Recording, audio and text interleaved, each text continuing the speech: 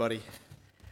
For those who want to use the Pew Bible, it's on page 1013. This morning we're looking at Luke chapter 1, verses 39 to 56.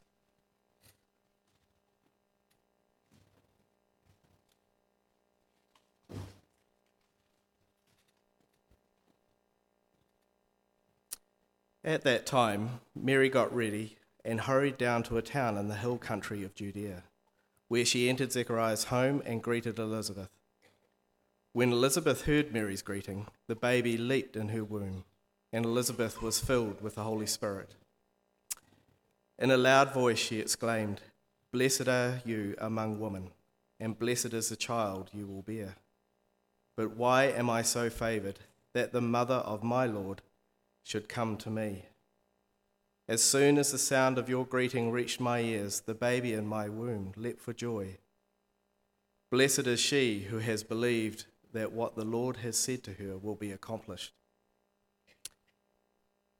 And Mary said, "My soul glorifies the Lord, and my spirit rejoices in God my Saviour. For he has been mindful of the humble state of his servant. From now on, all generations will call me blessed, for the Mighty One has done great things for me. Holy is his name. His mercy extends to those who fear him, from generation to generation. He has performed mighty deeds with his arm. He has scattered those who are proud in their inmost thoughts. He has brought down rulers from their thrones, but has lifted up the humble. He has filled the hungry with good things, but has sent the rich away empty.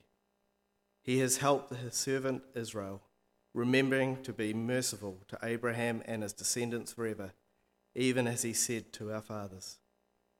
Mary stayed with Elizabeth for about 3 months and then returned home. This is the gospel of Christ.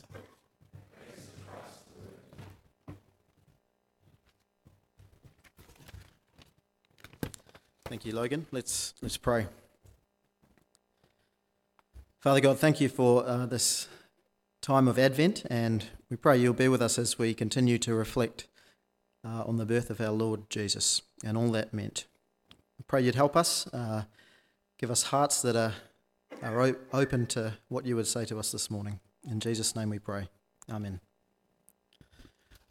Songs are incredibly powerful, aren't they? Songs have the power to break down barriers.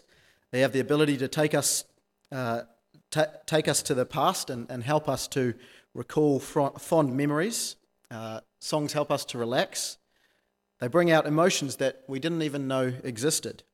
Songs help us to learn at different times. They reflect what was happening at different points in history. Songs can unite us.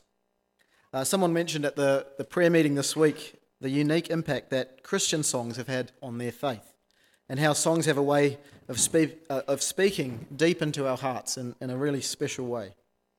And while songs have the ability to impact our hearts, songs can also overflow from our hearts. They can be the outpouring of the happenings of our hearts. And that's the case with Mary's song today. Mary was a Jewish woman, and like most Jews, she would have known her Old Testament really well. And it's no surprise then that after the angel Gabriel visits her and tells her of the child that she will bear in these miraculous circumstances, that this song flows from her heart. And it's a song that's grounded in the scriptures to the point that people actually notice similarities between this song and another song that was sung by a woman who was about to have a child. And that is Hannah's song in the book of 1 Samuel chapter 2. Mary would have known these words that Hannah sang years and years before. And as she opens her mouth and as she praises God, you see some of the similarities. And you may know that Mary's song is referred to as Mary's Magnificat. I think that's how you say it. And that word Magnificat means to magnify, which is what the first words of the song mention. It says, "My soul glorifies," or in some Bibles it'll say, "My soul magnifies the Lord." And the reason we're looking at Mary's song this morning is, of course, because Advent has just begun. And the word Advent is Latin, and it means coming, because Advent is a time where we anticipate the coming of Christ into this world and also when we anticipate Jesus' return one day. Now, it's something that the church has celebrated for a long time, and it's a chance for us to slow down, take some time as a church to anticipate Christmas.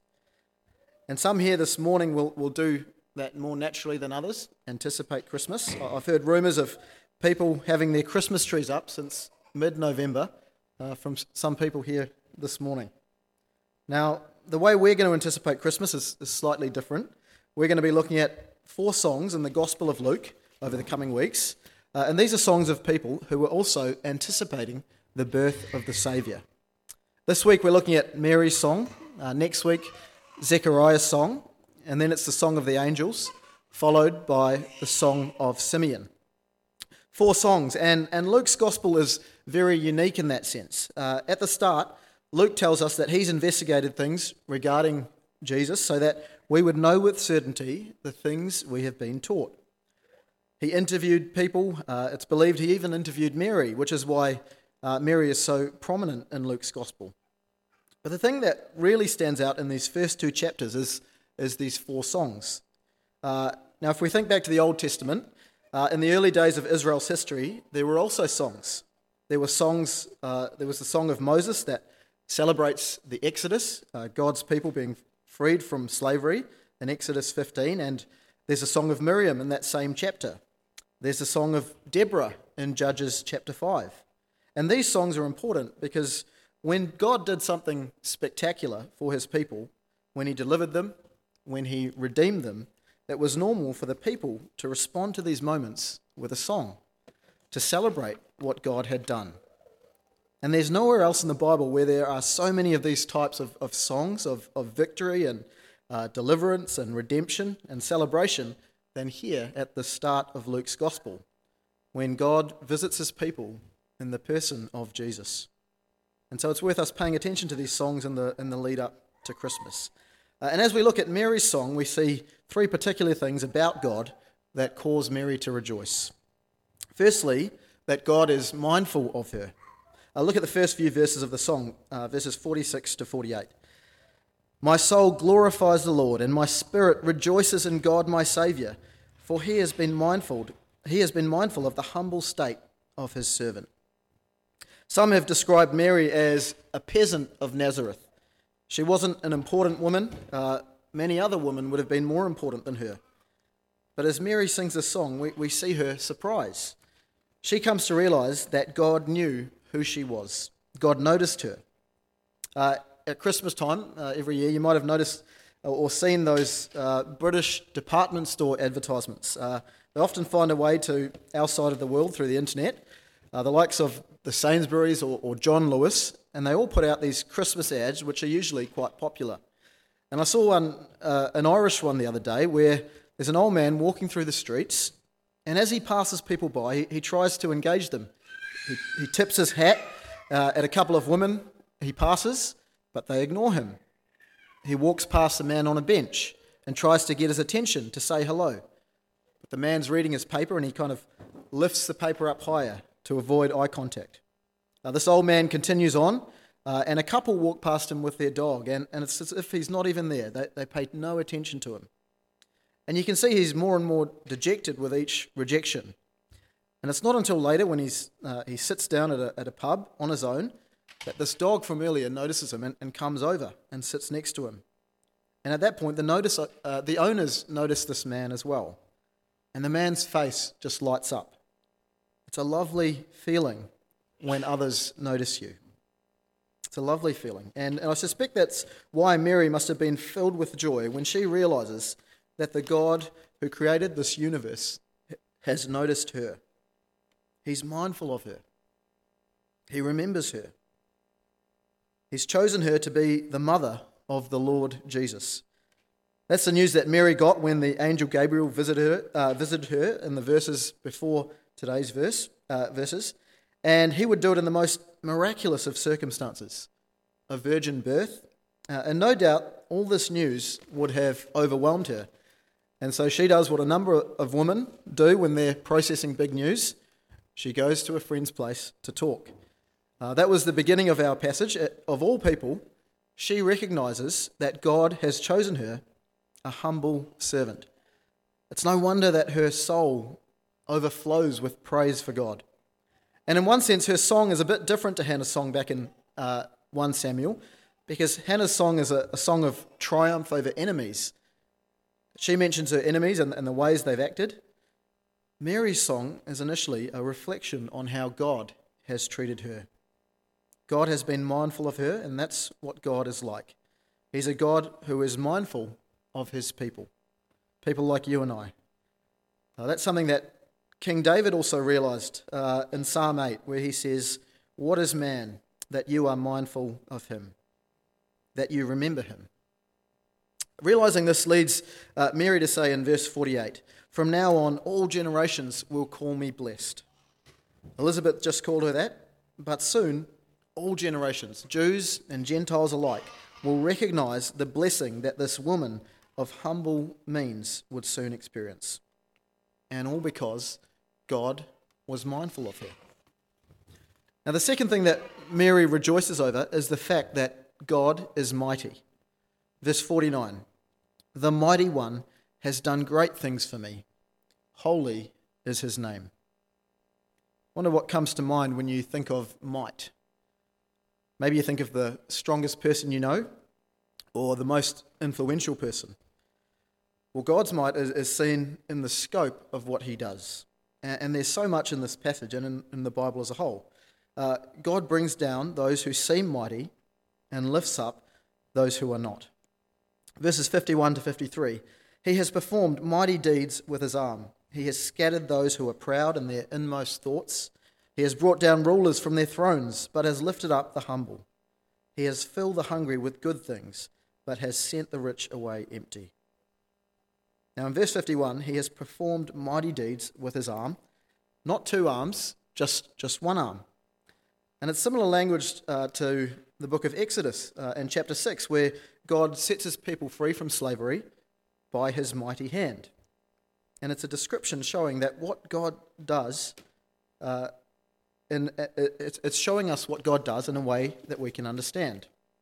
But I think what Mary is doing is she's also showing us that what we consider to be incredible, God does with ease. I can pick up 3 or 4 rubbish bags with one arm, and it's enough to impress my 2-year-old girl. She probably sits there wondering, imagine how many bags he could carry with 2 hands. Sadly, she doesn't care, but Mary is looking at all that God has done, and she's amazed by it. But she also recognizes the ease with which he does it. That is God's might. And no one is mighty like our God. His might is beyond anything we can imagine, and he uses it in a way that surprises us.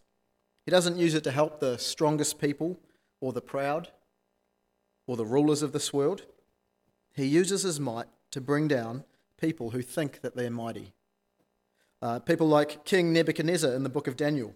He was a powerful king, but he boasted of his might and all he had done, and in a moment it was all taken from him. You may remember God humbled him, and he was even left eating grass like the cattle. At the same time, God uses his might to lift up the humble, and that's what he did with Joseph in the book of Genesis.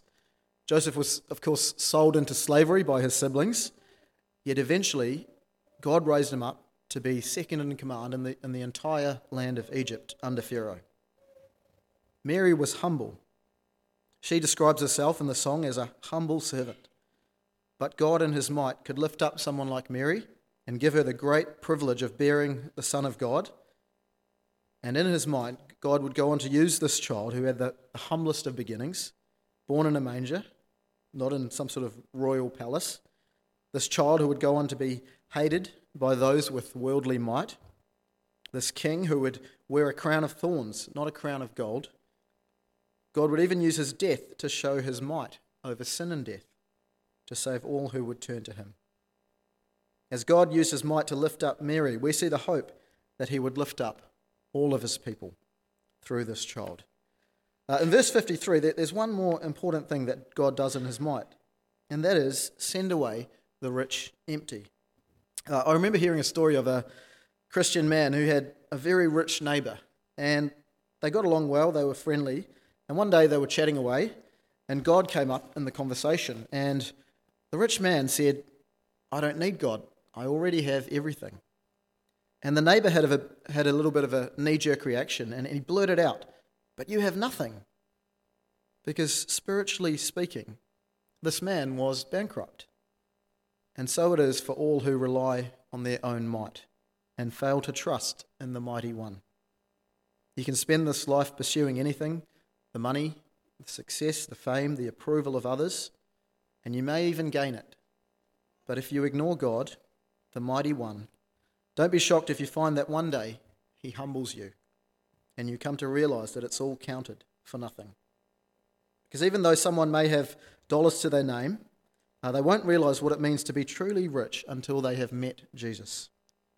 When a person has met Jesus, it changes everything. It even changes the way a person will use those riches. They'll recognize God's might and humble themselves before him. Now, the third and final thing Mary rejoices over is that God is a merciful God. Mercy comes up 5 times in the first chapter of Luke's Gospel. And notice who God is being merciful to in this song. Verse 50, he is merciful to those who fear him from generation to generation. Verse 52 mentions the humble, and verse 53 mentions the hungry, which I think is more of a spiritual hunger.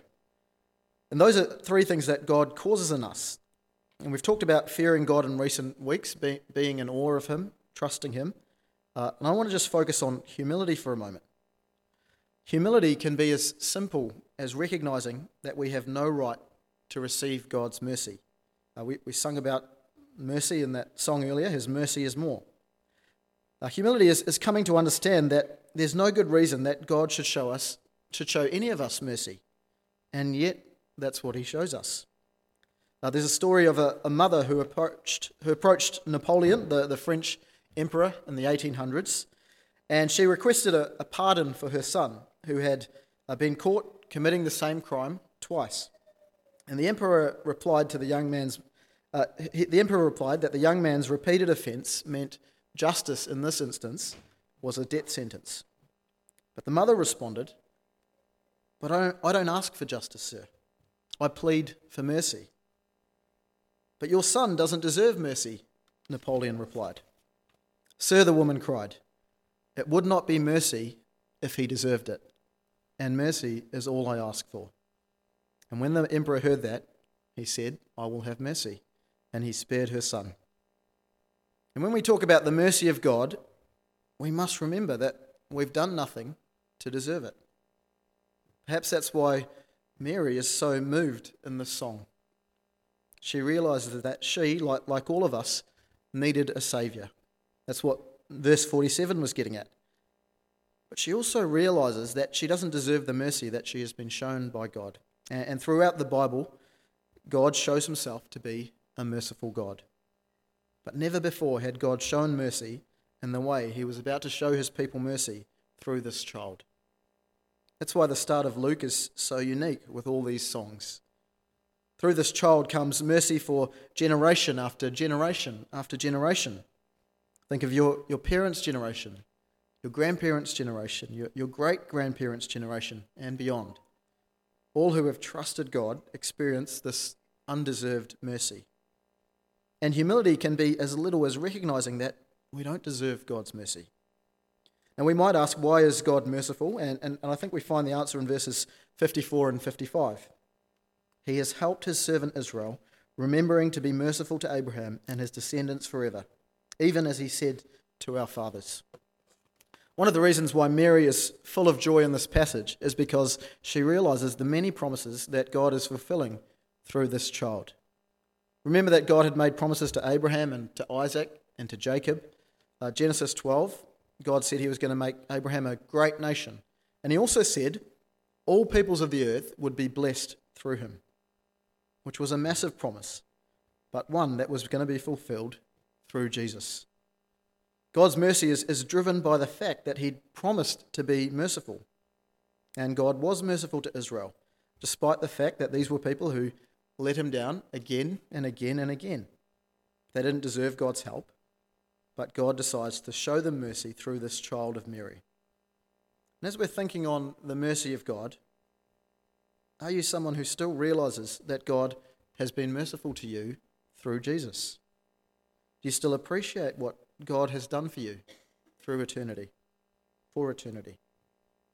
It's very easy to take it for granted at times, to be overly proud as if we've done what only Jesus could do.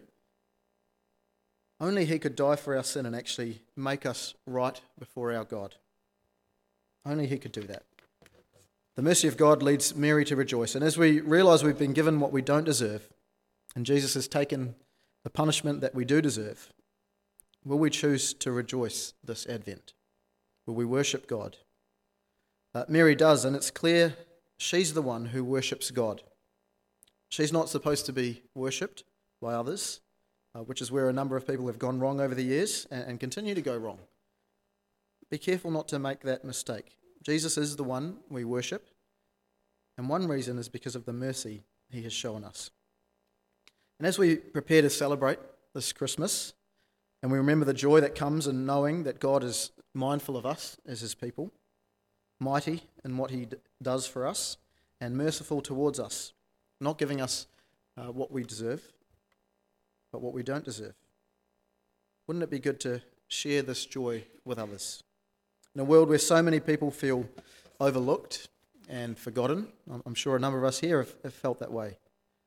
At a time where people are longing for something meaningful and something lasting, let's point them to the love and mercy of our God, the one who always sees them, who knows them, and who is willing to send his Son to this world to die for them.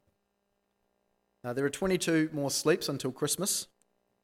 Can I encourage us all to think of one person that we could be praying for in the lead up to Christmas? One person we'd love to come to know how much God cares for them. One person who we might invite along to one of the services, one of the Christmas services, because we know that the stakes are so high, and we know the joy that Jesus brings. The stakes are high, and it's the difference between eternal life with God or eternity under God's judgment.